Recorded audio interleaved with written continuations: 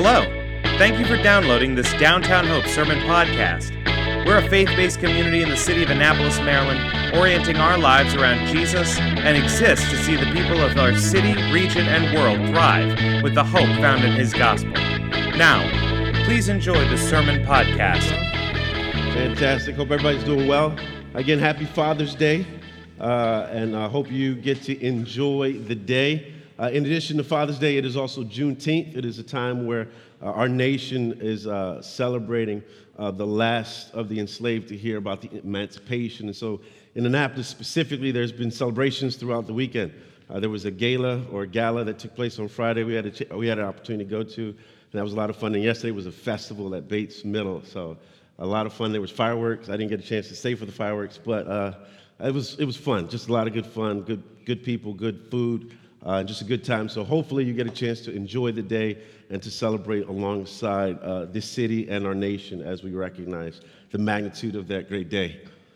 We are finalizing our series. We've been in a series through the past couple of weeks entitled Dear Church. And what we've been looking at are letters written to the church or written to folks as an encouragement to them and as an encouragement to us. And today we finalize, or we bring to conclusion our series by looking at the letter of Jude. And so this is perhaps a book not often spoken from or not often read. It is a short book, but we have the gift this morning to be in the letter of Jude and see his encouragement for the people at that day and for us today. So I want to read from Jude verses 1 through 4. There is no chapter, so it's not turn to chapter. It's just open up Jude, and we're reading 1 to 4. And so it'll be on the screen behind, and I'll read the first 4 verses, and then we'll just walk through the book together. Jude 1 through 4 reads as follows. It says, Jude, a servant of Jesus Christ and brother of James, to those who are called, beloved in God the Father, and kept for Jesus Christ, may mercy, peace, and love be multiplied to you. Beloved, although I was very eager to write to you about our common salvation, I found it necessary to write appealing to you to contend for the faith that was once for all delivered to the saints. For certain people have crept in unnoticed, who long ago were designated for this condemnation, ungodly people who pervert the grace of our God into sensuality and deny our only Master and Lord, Jesus Christ. And this is God's word. Let's pray together. Almighty God, we praise you. We celebrate your name. We long for the day where we would see you face to face. And so, Lord, even now, may the reading of your word be an encouragement to us, that we might recognize the opportunity that you gift to us in Jesus. The admonition of Jude, that we would contend or stand firm in the faith, Lord. And so as we read and walk through this passage this morning, Lord, would you give us wisdom on how we might accomplish this? I pray this in Jesus' name. Amen. And so the letter of Jude, another way you would pronounce his name is Judah or Judas. And so we have this letter, same derivative, this letter of Jude, and he introduces himself as the brother of James. And so if you read the scriptures, you'd recognize that the brother of James is also the brother of Jesus. And so we have a letter written from Jesus' brother, Jude. And one of the things that is interesting about this letter, as opposed to the other letters, is we get insight into the Messianic Jewish movement. Most of Paul's letters are written to a Gentile audience. And so we get insight in 1st and 2nd Peter and in Jude on the life of the Jewish community that came to faith. In fact, when you read Jude, one of the things that is evident, we know that he's writing primarily to a Jewish audience because of the Jewish historical references, the Jewish literature he references. And so someone who is of the Hebrew background would understand everything that Jude is speaking about. And he writes this letter, and notice his audience. We read it in verse 2. He says to those, or verse 1, to those who are called, beloved in God the Father, and kept for Jesus. That is a good way to address believers, that we are called by God, that we are loved by God and we are being kept for Jesus. Friends, this morning, please recognize and know that with certainty that you, my brother, you, my sister, if your faith is in Jesus, you are being kept for Jesus. Friends, we are being kept for Jesus. In previous generations, when you would attend the wedding, the solemn vows that a bride would include and a groom would include with these words.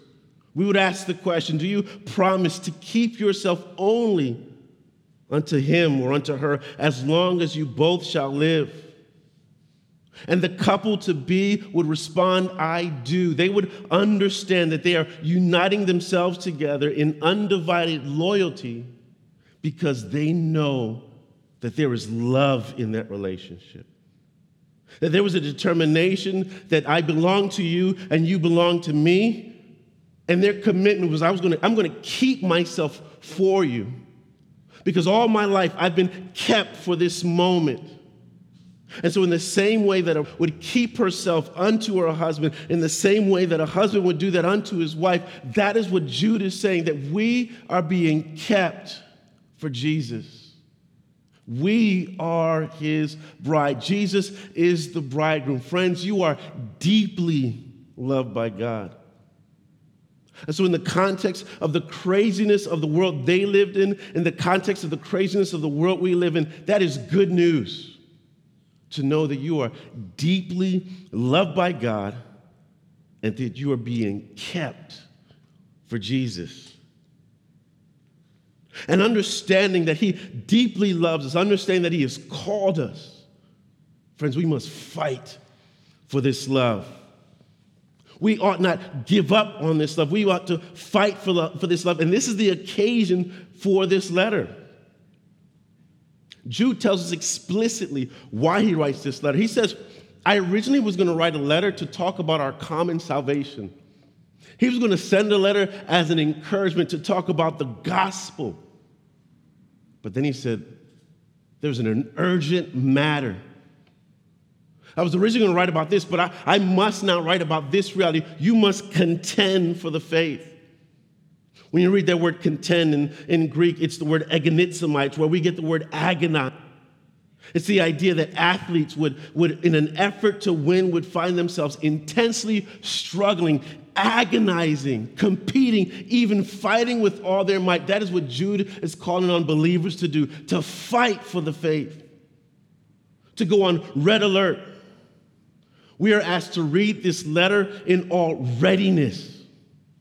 Jude's word to the church is this: on your feet. The time for leisure is past. Agonize. Exert maximum effort. Fight. Contend for the faith. And so we know who he's writing to, those that are being kept by Jesus. We know what he's writing about, contending for the faith. But why? Why this urgency? Why call the church to alertness? He tells us in verse 4. He says, for certain people have crept in unnoticed, who long ago were designated for this condemnation, ungodly people who pervert the grace of God, the grace of our God, into sensuality and deny our only Master and Lord, Jesus Christ. Notice what Jude says. He's not going after what these people are teaching. He's going after what having. The best way to sum it up is that they had compromised on their morality. And moral compromise always leads to bad theology. Certain people were challenging the faith in two ways. One, they were perverting the grace of God. They were saying, we could do whatever we want. God is a forgiving God. I can live any way I want. He's going to forgive me. What's the big deal? And by perverting God's grace, they were setting aside God's authority. They were saying, God's grace gives me permission to sin. I'm free in Christ. Jesus loves me. We are forgiven. Do whatever you want to do. How could a person come to that conclusion? It's because they've rejected the authority of Jesus. That's Jude's concern. There are people that have crept in. There is a teaching going around. There's lifestyles being lived that pervert God's grace and reject his authority. Jude says, contend for the faith. And so Jude is going to make the case that we ought not compromise who we are in Christ. We ought not forget that we are kept by Jesus. He said, folks, the ones that are perverting God's grace, the ones that are rejecting his authority, God is not playing around with them. He says, you want proof? I'm going to give you proof. And so then in his letter, he spends talking about how God deals with those that pervert his grace and those that deny his authority. You see it in the verses that follow. He says there was rebellion in the wilderness. If you remember our time, we walked through Numbers. We walked through Numbers, Deuteronomy, Leviticus. We walked through those books, and we saw Israel in the wilderness. Here was a people in the book of Exodus that were delivered by God. They're living in the freedom with which God had set them free. They make a covenant with God in the wilderness. But because of their disbelief, they perished. Many people, they just didn't believe anymore. They saw the miracles of the parting of the Red Sea, and still they disbelieved. Jude says, you want proof? I got proof. Look at the rebellion in the Exodus. Jude says, you want proof? Look at the angels that left their position of authority. And they did some crude things. And many look to what Jude is talking about, and they reference Genesis chapter 6, where the angels left their current state. And the Bible tells us that the sons of God and the daughters of men came together. The sons of God and the daughters of men came together, that these fallen angels slept with the women of that day, and the Nephilim came. He says they rebelled against God. And Jude says, and God them. Not only do you see proof in the rebellion in the Exodus, not only with the angels, he sees that he calls out Sodom and Gomorrah in the same way. They perverted themselves. He says they went after other flesh. So Jude is going to make case after case after case. He talks about Cain and how he corrupted people. He talks about Balaam and how he corrupted the people. And he talks about Korah and how they corrupted people. And Jude says people have crept in unaware, and as such, there is danger. One thing that fascinates me about this passage, he rebukes them harshly, but he does it poetically. He's basically condemning them, but he uses poetry to do it. That's like artistic and mean at the same time. It's like, man, you are a mean person, mean like the lilies in the air. You're like, wait, should I be offended or should I compliment you for using such poetic literature? Look at what he says in 12 and 13. He sums up the rebellious nature of people in his day and those historically, and he says, these are hidden reefs at your love feasts, as they feast with you without fear. Shepherds feeding themselves. Waterless clouds swept along by winds. Trees in late autumn, twice dead, uprooted. Wild waves of the sea, casting up the foam of their own shame. Wandering stars for whom the gloom of utter darkness has been reserved forever. Isn't that beautiful?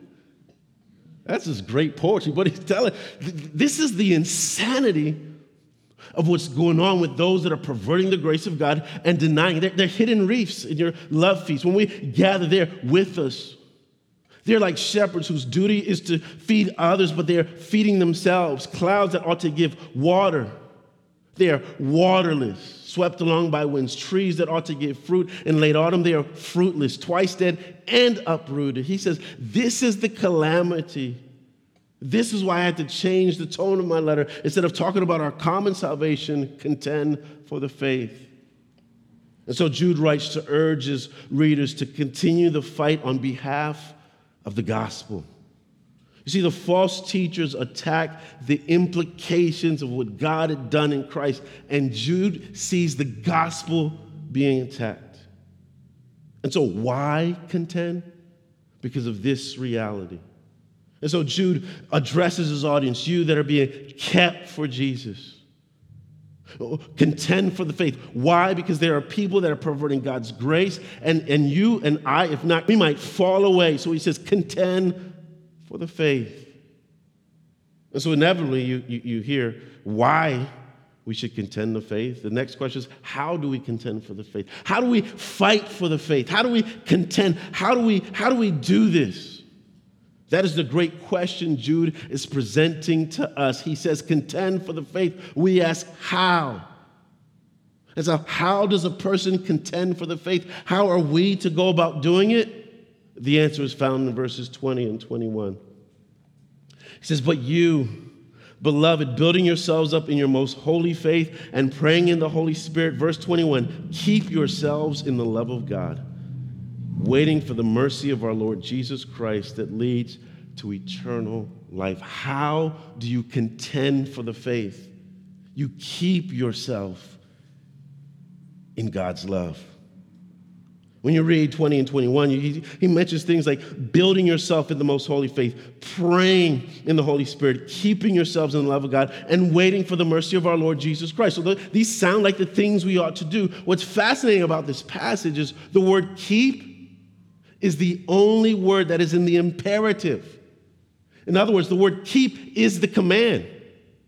You want to contend for the faith? Keep yourselves in the love of God. And what comes out of keeping yourself in the love of God is you build yourself in the most holy faith. You pray in the Holy Spirit, and then you wait for the mercy of our Lord Jesus Christ. So friends, if you want to contend for the faith, you must keep yourself in the love of God. The way I heard it best described is with watchful care, keep yourselves within the sphere of God's love. This is why we elevate things like community groups. This is why we would elevate abiding in Christ. This is why we would elevate just disciplines that bring us into the presence of Jesus, because it's in the presence of Jesus that we're in the sphere of his love. So to keep yourself in the love of God means that you keep yourself in the place where you experience the blessing that God's love brings. One theologian compared the love of God to the sun. He says the sun is always shining, but when something comes between us and the sun, we are no longer in the sunshine. Friends, what is in the way of God's love? And so you want to contend for the faith? Know that you are being kept by Jesus. Know that you're being kept by God for Jesus. You want to contend for the faith? Keep yourself in the love of God. We better do that, right? But here's what I love. Lest we think that keeping ourselves in the love of God is what we ought to do and what is the only thing necessary. Look at the strength from which we get the ability to keep ourselves in the love of God. Look at how he closes out the book. He says, now to him who is able to keep you from stumbling. Friends, do you see that? We are being kept by God for Jesus. We are to keep ourselves in the love of God. But ultimately, who's the one doing the keeping? It's God. That is so freeing to know that my agonizing for the faith is not going to earn me salvation. My agonizing for the faith is recognizing the reality of what God is at work doing. Now unto him who is able to keep you from stumbling and to present you blameless before the presence of his great glory with great joy. That is wedding language. This is the bride being kept for her husband, waiting that day where she will stand and be presented to her bridegroom.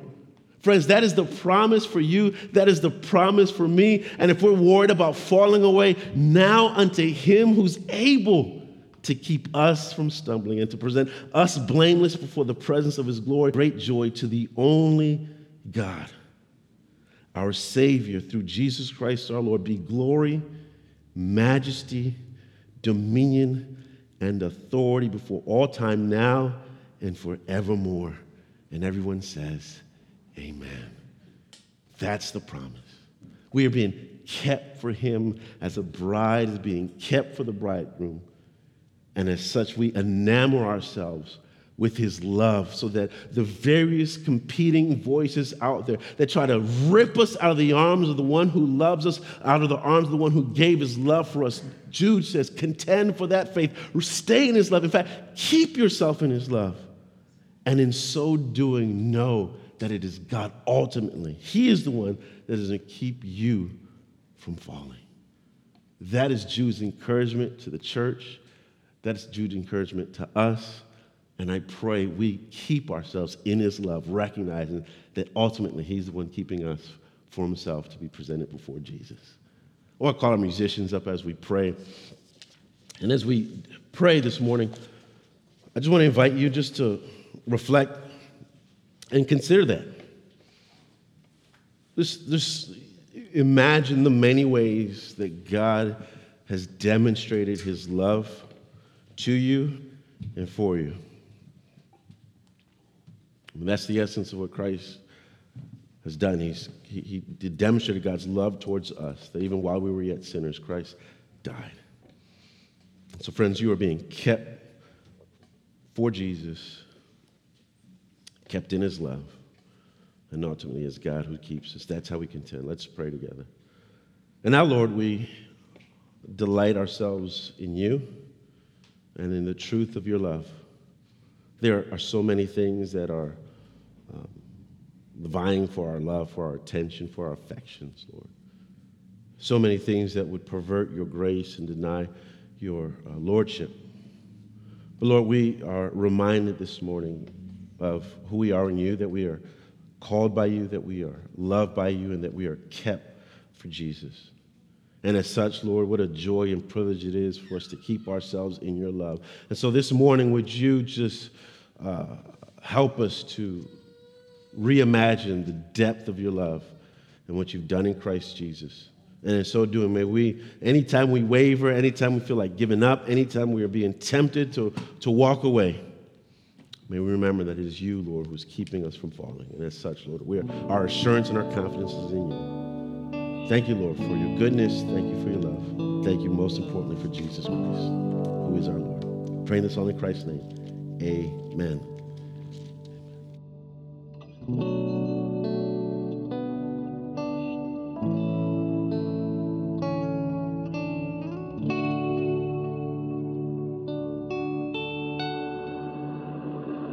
Reflecting the events of the past several days, I've heard some songs come to mind today. I consider the heavens the work of thy fingers, the moon and the stars which thou hast ordained.